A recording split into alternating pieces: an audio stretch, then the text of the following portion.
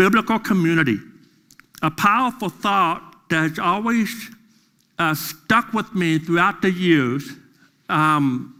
If you were in youth group and you were a student in a youth group, you probably have heard this statement as well. And that statement is this, that you show me your friends and I will show you your future. Show me your friends and I will show you your future, because you will become like those who you spend the most time with. In fact, Solomon, the wisest man in the Bible, the wisest man of all time, thousands of years ago, he said it like this in Proverbs chapter 13. The Bible said in verse 20, walk with the wise and you'll become what? Wise. But on the other side of the coin, he said, for a companion of fools, they suffer harms. In other words, show me your friends and I will show you who you're becoming. And if you hang out with those who are passionate, positive, and faith-filled, guess what? You'll most likely become positive, passionate, and full of faith. On the other side of the coin, if you hang out with people who are negative and critical and always full of bad attitudes, most likely you're going to be critical, negative, and always full of bad attitudes. Who you are, show me your friends, and I will show you your future. And unfortunately, in our society, we just don't see a lot of strong relationships. We don't see deep, satisfying friendship. Just like we're experiencing right now in our country, a shortage of workers. Shortage of workers in the restaurants and retails and industries and factories. Just like we're experiencing a shortage of workers, today we also are experiencing a shortage of relationships. Sociologists have called it a relational poverty. So many people are bankrupt when it comes to relationships. And there's a lot of theories out there as to why that is. One reason is that our society celebrates independence. I don't want to depend on anybody. I don't need anything. I can just do it on my own. And we have that mindset. And that's the society kind of pushed that. We're independent. However, we see throughout the scripture that God did not create each and every one of us to be independent, but instead to be dependent on Him and on each other. Not only do we need to have a personal relationship with God, which is important, but that's incomplete.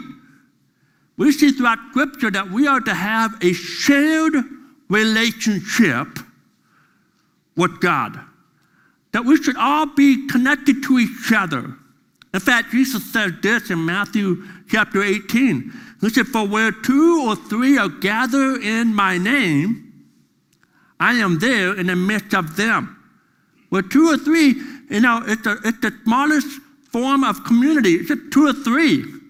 And it can go on from there. But Jesus said, listen, I am there even in the smallest of relationships where 2 or 3 are gathered. And what's even better than experiencing God on your own?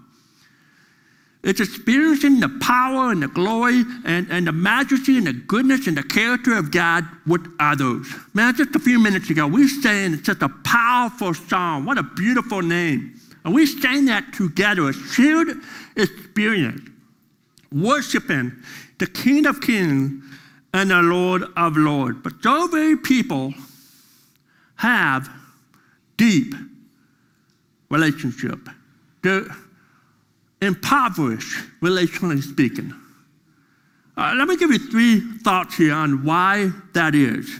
3 thoughts on why we have relational poverty today. If you're taking note, number 1, the first thought is increased mobility. Increased mobility. In other words, we don't just stay in one place for very long. The average Americans move once every 5 years. If you're between the ages of 20 and 40, you're going to move on average one time every three or four years. And we just don't stay in one place very long, which doesn't really foster those relationships that happen because we're always on the move. We're always moving. And another thought, if you're taking note, is modern conveniences have gotten away.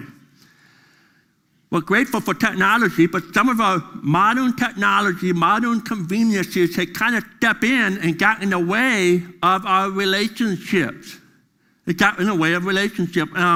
When I was living in Florida, every week, when I was a young guy, fresh out of Bible college, single, and every week there was this older couple that just kind of took me in, and every week we'd go to lunch.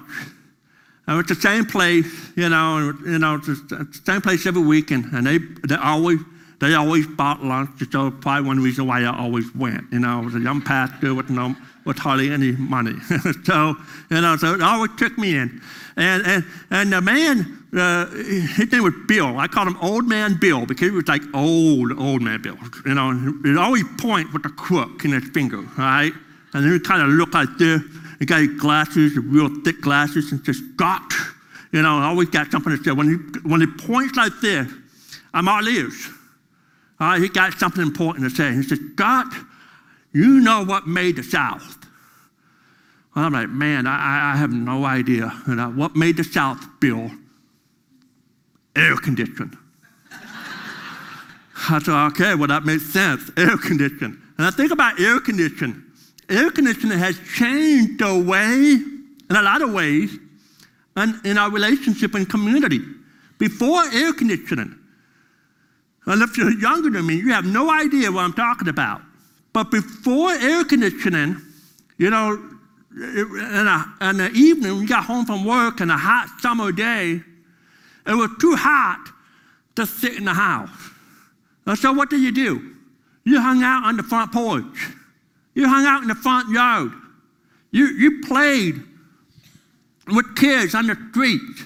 You got to know your neighbors. And then air conditioning came along, and everyone could enjoy the comfort of their own home at the desired temperature they want to be in. So all of a sudden, nobody was outside. People kind of got forced in. And then to make it worse, as time goes along, it's those individualized entertainment, asset or entertainment that we have. Everyone can have an iPad or a smartphone. So now instead of kids going outside and playing with the neighbor kids, we're all inside. We're being forced to come inside. We made the choice to come inside. It's easier to just stay inside, mind your own business, watch your own movies. In fact, families, you can be a family of 5. You can all watch your own movie on a Friday night, whatever you want to watch. Everyone got their own little tablets. They're all doing their own thing. And we have found ourselves migrating away, from real, deep relationships. Modern conveniences. Here's something else. And again, if you're younger than me, this will not make sense to you. All right, but there was a day, in fact, in the house, there was one telephone. It was a shared phone. There was a cord, that was attached to that handset, okay? And you could play jump rope for 1 or 2, and knock something over if you're not careful. But that was how it was. And when the phone rang, listen, this is mind-blowing for those who are younger. But when the phone rang, there was no caller ID. You actually had to answer the phone. You're like, really? Yeah. Oh, yeah. You had to pick up the phone. You actually had to have a conversation. Hello. How are you doing? There was no texting. There was none of that. There was no sending a message through Facebook. I mean, you pick up the phone. But everything changed with the invention of the answering machine. You see, the answering machine changed the game. And now, you don't have to answer the phone. You can screen your calls. So, in other words, for those who are younger, let me explain. Someone calling, you don't know who it is. You let it ring about 3, 4, 5 times, however you set your answering machine, and you can set it to ring 8 times if you want. But after 5 or 6 times, a little voice pops up and says, hey, sorry, we are not home. Please leave a message after the beep. And it would say, beep. And then you could be standing there listening to this whole thing. And if it was someone, said, hey, Scott, this is so-and-so. And if it was someone you wanted to talk to, you could just grab the phone and say, oh, hey, man. Hey, what's up? I thought you were home. Yeah. I was in the other room. And you have a conversation. And meanwhile, the answering machine's still running. Beep. You're like, oh, hold on. Sometimes you just, unplug it. It's crazy. It was just but it worked. And if it was someone that was talking and said, hey, Scott, this is so and so, you're like, oh, I don't want to talk to that person.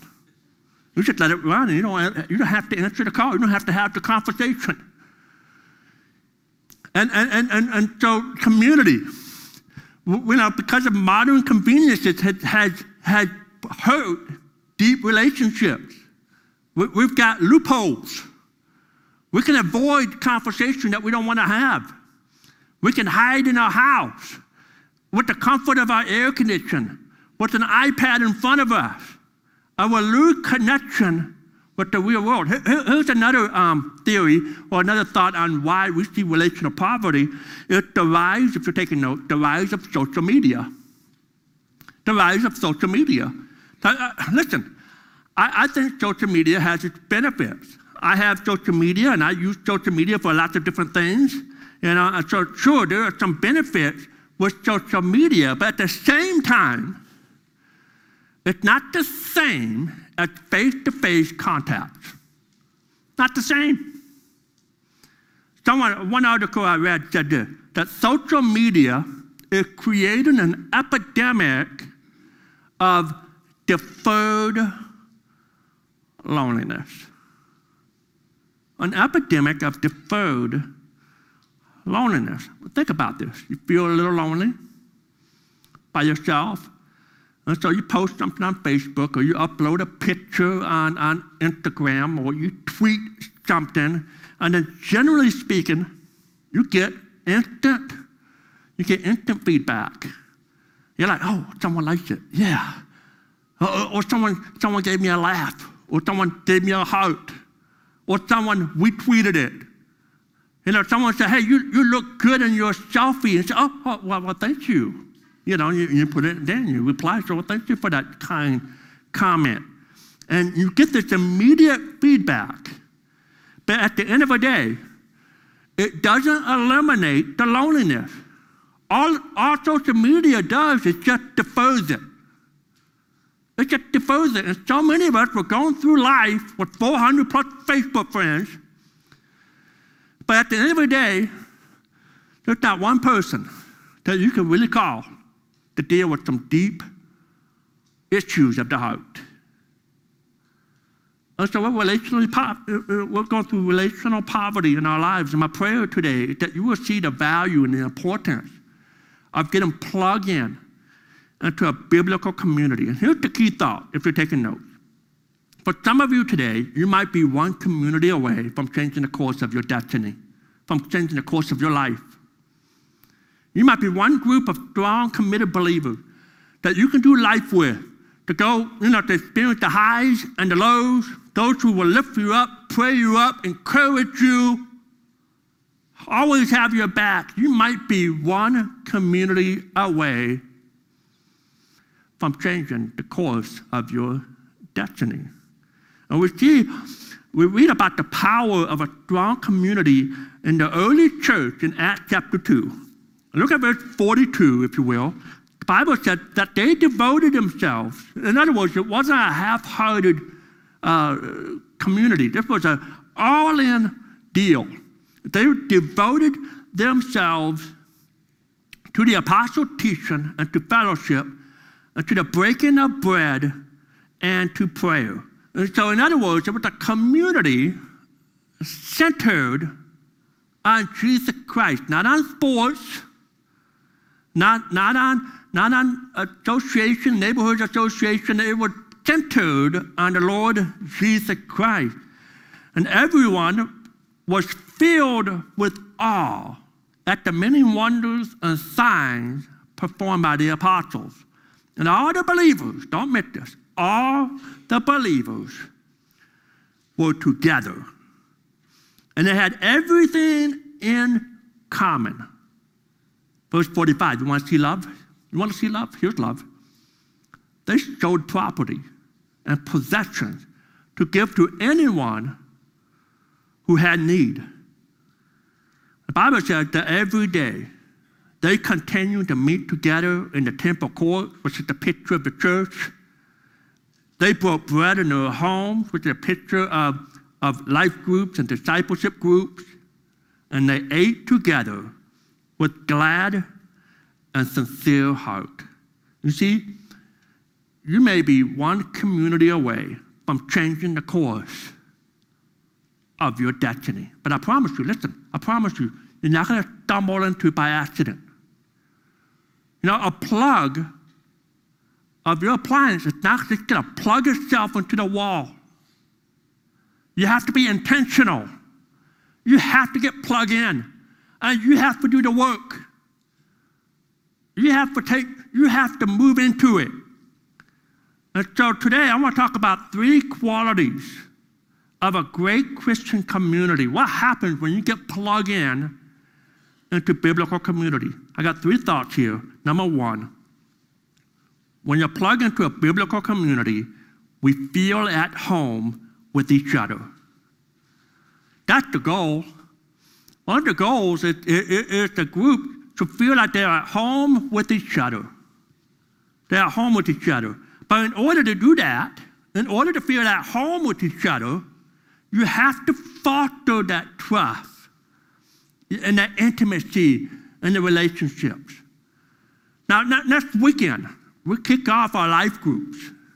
And I promise you, that very first night, if you're a new person in that group, you know, it can be hard to foster that relationship on day one. But you give it some time, because the goal is, I pray by the end of your group, you're in a group where you feel at home with each other. So much where you feel like you have refrigerator rights. Now, listen, who has refrigerator rights in your home? All right, moms and dads. All right, listen, you have your kids. They can just get up, you know, and have refrigerator rights. If you have close friends, they come in and they're so close with you, like, man, hey, if you want something from the kitchen, you just get it. You don't have to ask. You know what? Mine is yours, what yours is mine. We're family. We feel at home with each other. Now, it would be weird. Listen, it would be absolutely weird if I were to show up at your house that very first night, and in the middle of a group, I get up. You know, you don't really know me that well, and I don't know you that well, but I just get up from the living room. I walk into the kitchen. I didn't ask for permission. I just go in the kitchen and open up the fridge. I'm right there. Somebody will be like, whoa, what's happening? You know, what is the pastor going to see in my fridge, you know? You open up the fridge, and I start plowing through.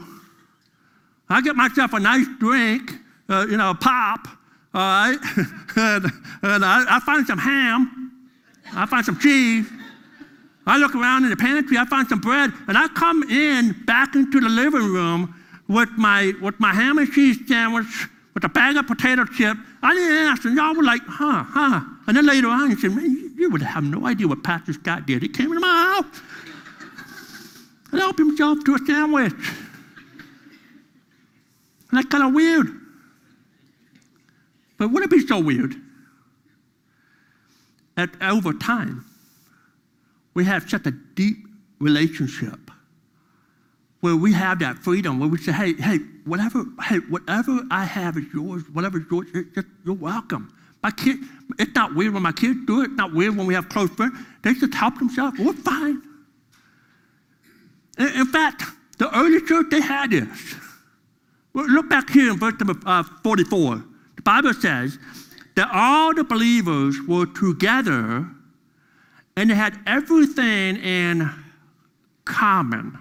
The word common is a Greek word. It's actually kind of a familiar Greek word. You might have heard it. Maybe some churches, they will actually use this word as their church name. But the word koinonia. Koinonia. It means unity. It means fellowship, community. It means, if you're taking notes, sharing. Sharing. In other words, the early church, they were such a family. They were so close-knit that anything they had was yours. I'm not talking about, hey, my end goal is not to say that you have refrigerator, you can go into someone's house and just start opening up refrigerator. That's not what the point is. It's that the relationship is so deep that it doesn't matter. You care about each other. There's deep intimacy. That's the end game. And the quality of a great biblical community, you feel at home. Number 2, here's the second thought, is that you bring the mess. Second quality of great communities is you bring the mess. In other words, we all have our issues. We all have our flaws. We all have our dirt, our junk. And no one is perfect. And so a great biblical community is when you can just bring the mess. You bring your mess. The Apostle Paul talks about this in Romans 15. He talks about the power of a messy community.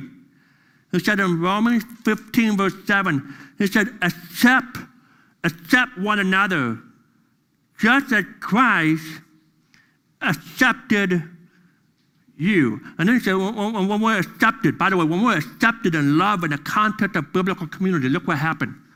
It brings praise to God. It glorifies Him.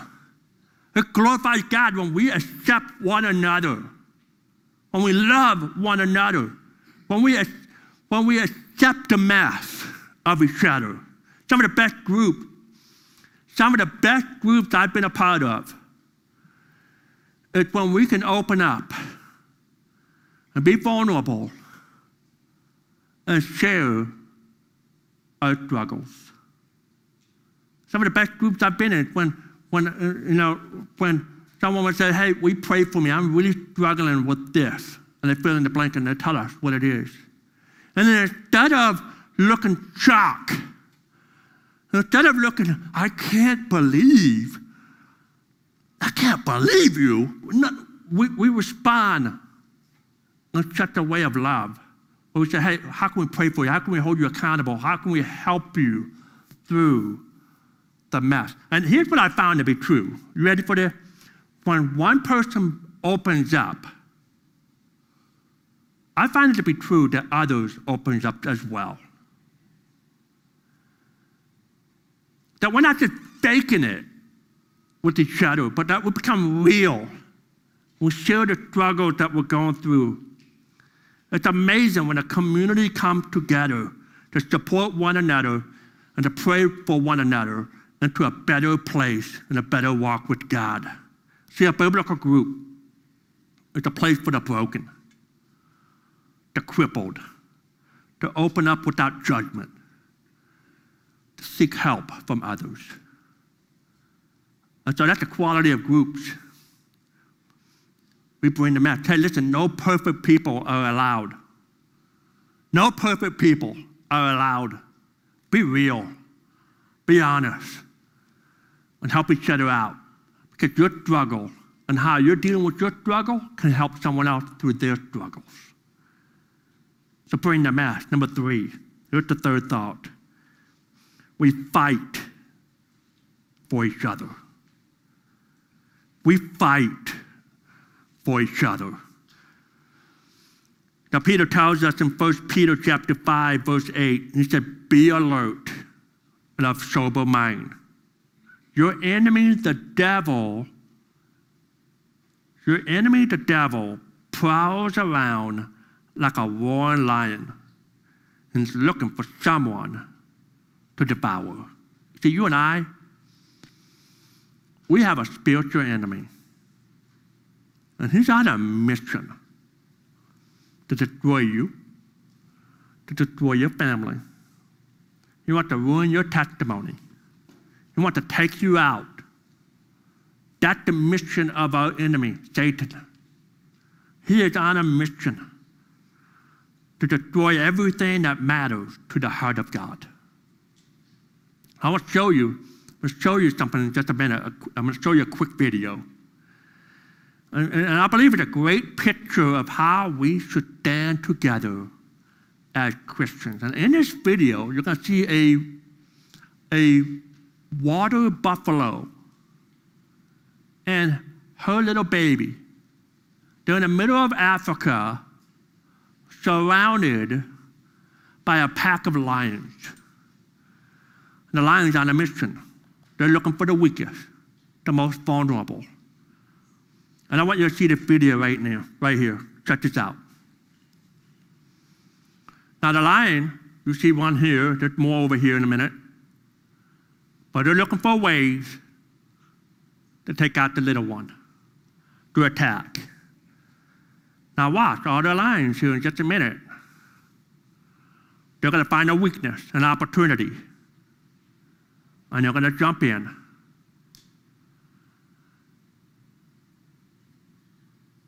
And they're going to attack this little baby. Mama's doing the best she can. See, Satan, this is what he wants to do. He's looking for the weakest, the most vulnerable. But here's what Satan forgets. That when he takes out one, you mess with one, you mess with them all.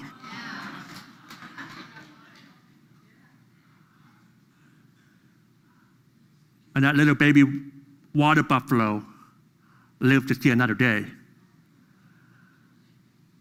Ladies and gentlemen, if water buffaloes can come together and fight for each other, don't you think that the Church of the Lord Jesus Christ should too? We should fight for each other. Listen, the Christian life is not a playground. It is a battleground. There is a spiritual warfare happening. And Satan's on an all-out attack. And he's on it. He's on a strong mission. And sometimes we look at the world and we say, man, I think he's winning.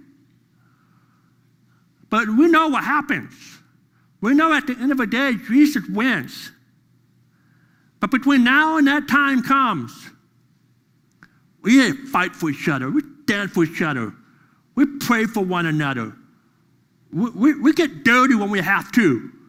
We say, hey, man, we're for each other. See, no one in here should have to live life alone. We're here to support you. We're here for you. You don't want to fight cancer alone. You don't want to hurt financially alone. You don't want a kid, a child of yours wandering off alone. What you want is the strength of community, fighting for you, fighting for each other, standing up for you, loving you, encouraging you, praying for you. That's what we do. And for those who are on your own, listen, if you're on your own, you're vulnerable. But my friend, you're one community away from changing the course of your life. You get plugged in. You know what happens when groups, when we're coming together, where 2 or 3 gathered or even more, when they come together, and when we're at home with each other, when we bring the mess and there's a judgment-free zone, when we fight for each other, you know what happens? The world notices it. The world is looking in. In fact, we see this here in verse number 46 and 47, Acts chapter 2. Every day, the church, they continue to meet, right? They broke bread, and they ate together with sincere heart. Verse number 47, they were always praising and worshiping God and enjoying the favor of all the people. And the Lord added to their number daily those who were being saved.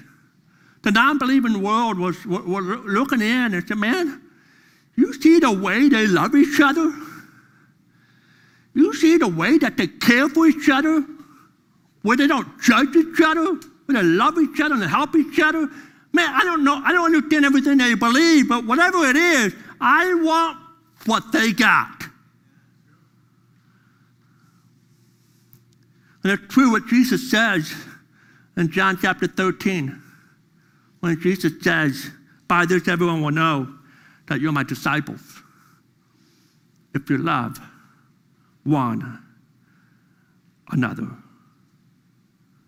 One of the greatest ways to let the light shine in the world is to love those within the family of God in such a contagious way that others want in. They want what you want, what you got. They want in. But some of you don't have it.